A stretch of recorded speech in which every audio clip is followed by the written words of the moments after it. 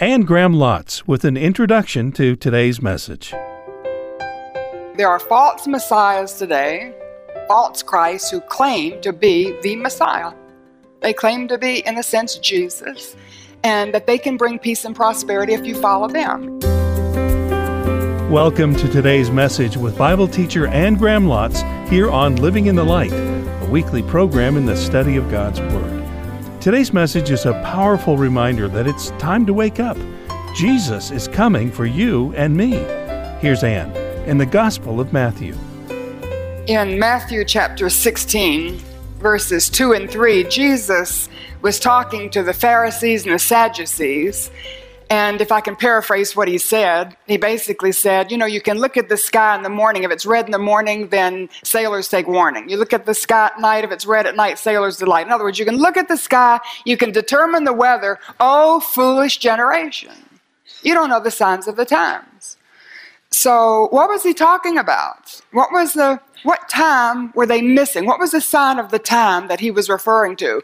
And if you think about it, the scribes and the Pharisees and the people he was talking to were people who knew the law. They had the Old Testament scriptures. They knew the ceremonies and the sacrifices, and all of it pointed to the Messiah.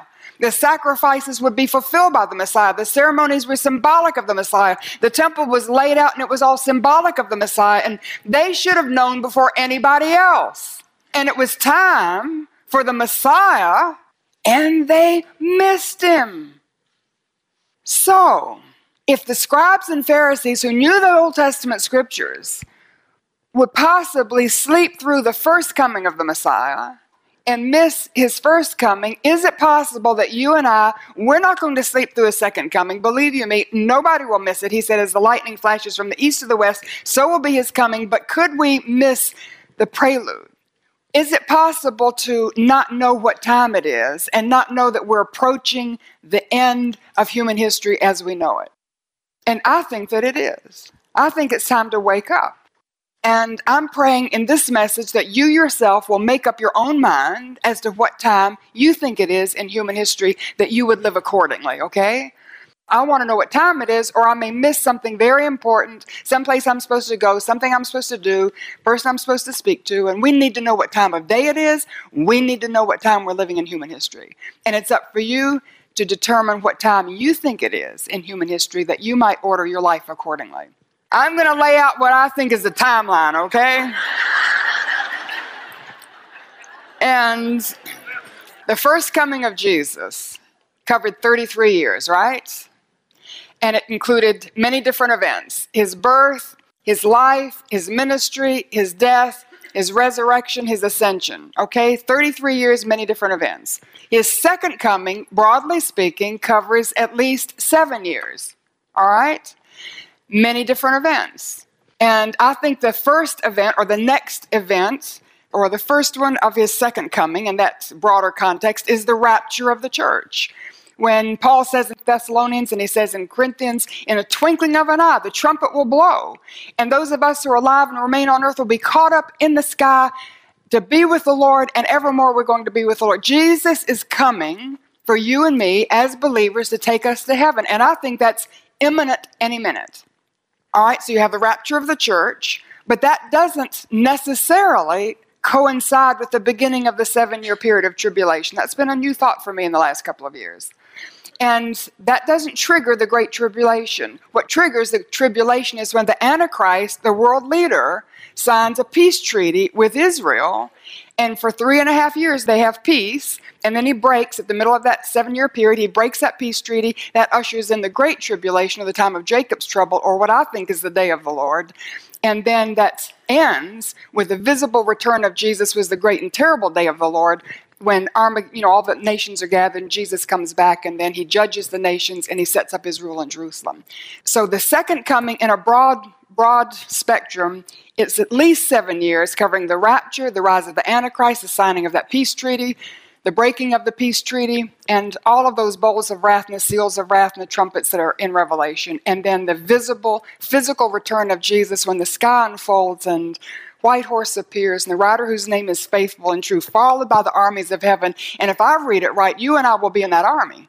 So we're up in heaven. We're going to come back with him. We're going to reign with him and rule with him. And so that wonderful day is coming when these people who've suffered so much are going to not only have their tears wiped away and their suffering will be no more, but they're going to be in a place of honor and leadership. And the Bible says if we share in his suffering, if we suffer with him, we're going to share in his glory and we're going to reign with him. So that day is coming. But I want to make it clear, when I titled this message, Jesus is Coming, what I'm really referring to is the rapture, okay? The broader period that encompasses the second coming from the rapture through to the physical, visible return of Jesus Christ to earth. So thinking of the rapture and what time it is, and I believe it's imminent, but Matthew 24, the disciples asked Jesus, sitting on the Mount of Olives, he'd been teaching in the temple, and they walked across that Kidron Valley, that is the valley of Jehoshaphat, and they're up on the Mount of Olives, and Jesus is looking out over Jerusalem, and he says, you know, not one stone is going to be left on top of another, and he was talking about the destruction of Jerusalem by Rome. It happened 40 years later. So the disciples said, well, when is that going to happen? And then they asked the second question in verse 3. The disciples came to him privately and they said, tell us, what will be the sign of your coming and of the end of the age? And so they're asking him, Lord, how will we know that we're coming up on the verge of the second coming, at least that 7-year period? How do we know when you're going to come back? And they might not have understood the rapture at that point, but how do we know when all of these things begin to converge and human history as we know it ends? So Jesus sits right there. He didn't dispute the fact that there would be an end. So there will be an end to human history. There was a beginning, there's a midpoint in his first coming, there's an end at his second coming. Then he just tells them how to tell time, how they will know if they're the last generation of human history as we know it. And I've taken the signs, I've put them into 5 categories because they help me remember. And then in the categories, I'll give you some examples. But Jesus is saying, first of all, he's coming. And in verse 42, therefore, keep watch. How do you and I watch for his coming? You read your newspaper, get your news online, get it on TV, however you get your news, and then you take your Bible and you overlay what's happening in our world with what the Scripture says. So you look at what's going on in our world with a biblical worldview, seeing what the Bible says about what's happening. It's just what Joel, the prophet, has done in the little book of Joel. He saw the locust plague and what was happening around him, and he overlaid that with God's word, and he came up with something that was very significant. So keep watch. In verse 8, he said, as he goes through these signs that he's given, they're like birth pains. And I want to point that out before I give you the signs, because I gave birth to my children. My labor pain started as a low back pain, and then it sort of wrapped around the front. And I thought, well, you know, this isn't so bad. Why does everybody make such a big deal of this, you know? And then went from 5 minutes to 4 minutes to 3 minutes to 2 minutes. And as it increased in frequency, it increased in intensity until the end, I was hollering and the baby came. And so Jesus is giving these signs. He said they're like birth pains. When you see them increasing in frequency, when you see them increasing in intensity, then you know that that's the last generation. So the signs that he gives, pretty much they've always been in human history. But the point is, when you see them all happening, increasing in frequency and in intensity within one generation, that's the generation. All right? So now you decide. I'll report, you decide. I'll help you decide. All right, the first category is the spiritual category, all right? Verse 5, many will come in my name, claiming I am the Christ, and will deceive many. So in other words, there will be many false Christs. And Christ is the New Testament word for the Old Testament Messiah. And Messiah was the one who would come from God, who would bring peace and prosperity to the world. There are false messiahs today, false Christs, who claim to be the Messiah. They claim to be, in a sense, Jesus, and that they can bring peace and prosperity if you follow them. And in my generation, I'll give you some names. Jim Jones from the People's Temple, do you remember them? David Koresh, the Branch Davidians. Sun Moon of South Korea. Marshall Applewhite of Heaven's Gate. These are just people who are claiming to be the Christ, the Messiah. But what if one steps out and claims to be the Messiah and can do miracles? Gave somebody sight who'd been blind, solved some major problems and started to call down fire from heaven. And watch out that you be not deceived, because miracles don't necessarily come from God. And the Antichrist is described as somebody who can do signs and wonders. And that's the same phrase used to describe our Lord Jesus Christ. So a miracle, it's when Moses had his staff and he flung it down in front of Pharaoh and it turned into a snake, and all Pharaoh's magicians threw down their staffs and they became snakes. And of course, Moses' snake ate up theirs, but they were able to do a miracle. For everything God does, Satan has a counterfeit. And so miracles are in that category. God can do miracles and Satan comes along and counterfeits. So watch out. Don't be deceived. There will be false Christs and they're going to increase. In verse 9, there'll be persecution of Christians. He said, you'll be handed over, speaking to his disciples who were followers of Christ, handed over and put to death. You'll be hated by all nations. And the National Association of Evangelicals has estimated 200 million people a year pay the ultimate price for their relationship with Jesus through persecution and just denied basic human rights. Somewhere right now, people are paying the ultimate price for their faith in Jesus. And you think of persecution, it's over there. Would it ever come here? And persecution, paying the price, losing the promotion, losing the acceptance is in America also. And then I want to read that verse again, handed over and put to death, hated by all nations, because he was speaking to his disciples who were followers of Christ, but they were Jews. So I think this is a prophecy of anti-Semitism in the last days. And right now, the European atmosphere of anti-Semitism is so severe that the Prime Minister of Israel issued an invitation to all the Jews living in Europe to come to Israel, and he would help pay for their relocation.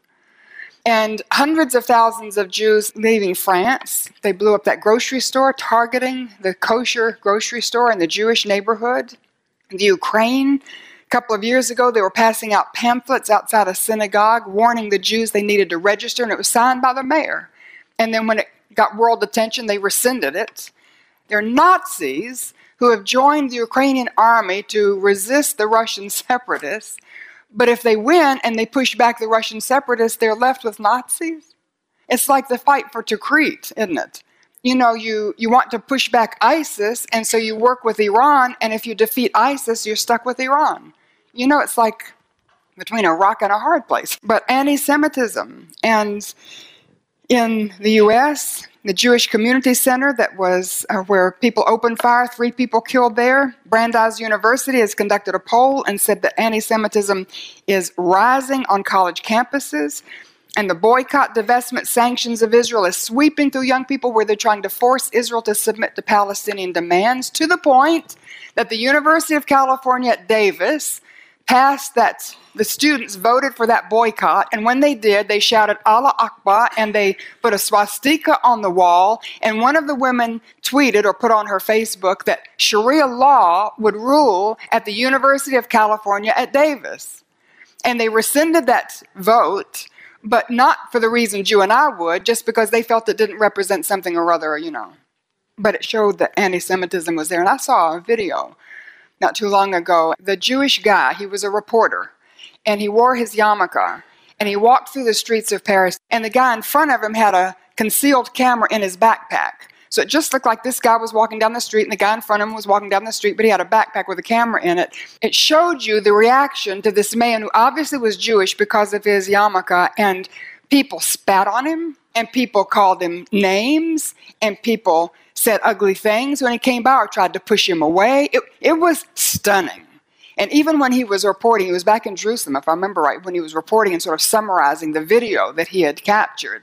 But I felt like he was still shaken by it. So 54% of Jewish American college students say they were victims of anti-Semitic incidents. It's rising. So I ask, why in the world? Why would you hate a Jew because he's a Jew? And the only reason is because of Satan. God loves the Jewish people. If you want to know why God chose the Jewish people, Deuteronomy tells us it's because he loves them. And therefore, Satan hates who God loves. And he's not only after the persecution of Christians because we know God loves us, he's after the Jews, even the ones who are not saved, because God loves them. And to me, it's sickening. But we have an increasing rise of anti-Semitism. Fourthly, fourth sign in the spiritual realm, divisions within the church. Verse 10, many will turn away from the faith and betray each other. And we do that over gay marriage or the ordination of women or music, or over the gospel, saying that Jesus is the only way, only truth, only life, only way you'll get to heaven, only way you'll get into a right relationship with God is through faith in Jesus Christ. And that can divide a church over the inerrancy of the scripture, saying God's word is God's word. That got me thrown out of a church. And it's amazing. False prophets in verse 11, many false prophets will appear and deceive many people. And a prophet was somebody who was said to receive a message from God and then give it out to the people. A false prophet is somebody who said he received a message from God, he gave it out to the people, but it didn't come from God at all. Harold Camping, who said the rapture would come in May 21st, 2011, so when Jesus didn't come, then it's October 21st, 2011, and that's a false prophet. Rob Bell, pastor of a mega church up in Michigan, and people were thrilled with him, excited, packing them in, and wonderful new way to reach the next generation. Then he came out with a book, made the cover of Time magazine, that implied there really wasn't a hell after all. And then he's come out strongly in support of gay marriage, and while he did that, he trashed the Bible and said it was totally irrelevant, and who would want to read letters that were 2,000 years old anyway? That's a false prophet. Someone who says they have a word from God, and they give it out to the people, but it's not from God. Watch out! The false prophets are everywhere. They're in the pulpits of your churches and the lecterns of the seminaries and can be next door to you. So you have to take God's word and you measure everything by the word of God. God's word is our plumb line, Amos says. So those are the signs in the spiritual world. There'll be an increase of wickedness and coldness, and I think that's within the church as the word is not given out and false prophets are in the pulpits, and so people's hearts grow cold towards each other and towards the Lord and towards the scripture and towards the lost and towards the gospel, and then wickedness increases. And then Paul told Timothy that in the last days there would be a form of godliness. People would have a religion. And we're very spiritual people, aren't we? Very religious people, but no relationship with God. No power. So in the spiritual realm, what time do you think it is? So, I encourage you to take these categories and then you just, you can take the things that Jesus said and then you start watching the news, reading your newspaper, gathering your own examples, all right? And just watch. Second category are national signs. In verse 6, he said there'll be rumors of wars. Rumors of wars like Iran's nuclear program, rumors of wars like in North Korea, rumors of wars like Saudi Arabia sitting down with Pakistan. Are they going to buy nuclear weapons? Verse 6 said there'd be wars. Right now there are serious armed conflicts, and that would be when 200 to 1,000 people are killed a year in the conflict. In Central Africa, India, Mali, the Philippines, Russia, Somalia, Sudan, Yemen. 10 major wars right now that have over 1,000 combatants killed per year in Nigeria, Libya, Yemen, Ukraine, Syria, Iraq, Afghanistan, Pakistan, Congo, South Sudan. Did you know, and I didn't, that the U.S. has special operations in 134 countries? Verse 7 says that nation will rise against nation. That's a description, as I understand in the Hebrew, of a world war. I heard one general on TV saying that the world is now a battlefield. We used to have sort of clear lines in World War I and clear lines in World War II. As nations aligned and we fought against each other. And now it's just sort of blurred, isn't it? The whole world seems to be in turmoil and upheaval. And that's going to get worse. So, third category, and maybe I'll just ask you, just watch the national category. The wars, the rumors of wars, the perplexity of nations, the world wars. And it can be a world war on drugs, a world war on terrorism, world war, it used to be on poverty and things like that. Now it's getting so bad. But just look in that category, watch the news, collect your examples, and decide what time. Third category, environmental signs. I've given you many of these, but in verse 8 he refers to the famines and the earthquakes, and that's just saying there will be changes in the environmental world. And we also have when he talks about, the stars falling from the sky and the moon turning to blood and all that kind of stuff. The weather has changed dramatically in a very short period of time. And I heard one weather channel, it was on a weather channel, saying that the weather is just careening out of control, and they have no idea why. So you can say global warming, you can say the polar vortex, you can say El Nino, or whatever you want to say, but it still doesn't give an explanation for all the things that are happening around the world today. So what I'm wanting you to see is that something has happened, but it's increasing in frequency and increasing in intensity. Record-breaking snow for a 2-month period in New York City, record-breaking fire in Yosemite, Hurricane Sandy, record-breaking in its cost, $65 billion or whatever it was. Number of earthquakes per year almost doubled. Volcanic eruptions, there were 55 major eruptions in 1990. In 2010, there were 82. In 2013, the record for 2010 was broken. Tornadoes, listen to this one. In 2010, there were 506 tornadoes in the United States. In 2011, there were 1,151. That's more than double.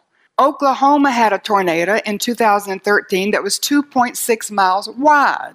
That's as wide as Manhattan. Moore, Oklahoma had a tornado with winds of 200 miles an hour.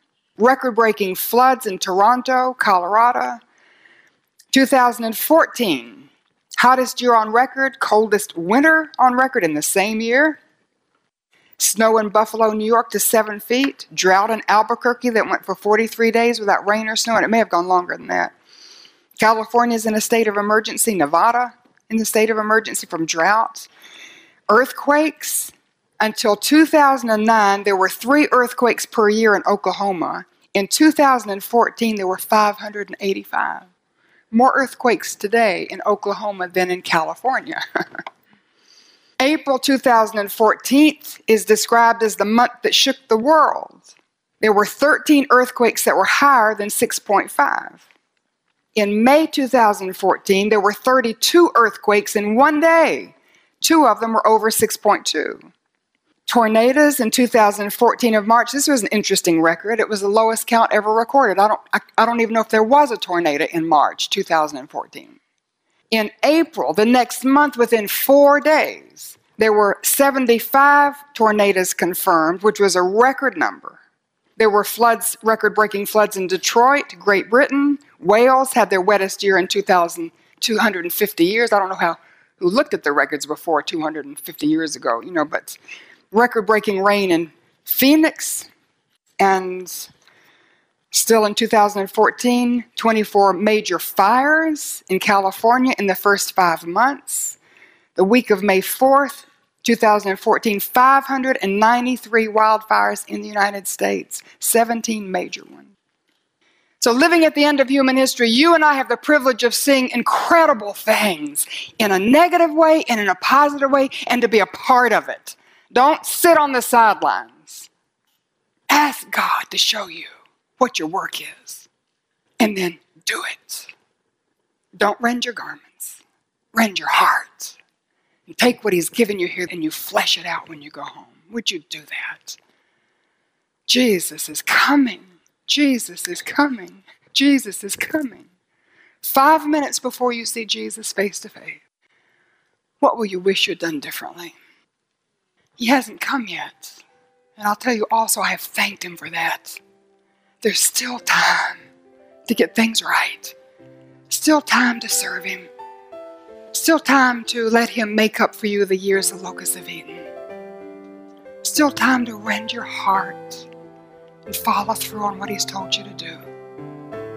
So live your life so that 5 minutes before you see Jesus, you have no regrets. From this moment, use us for your glory, we pray.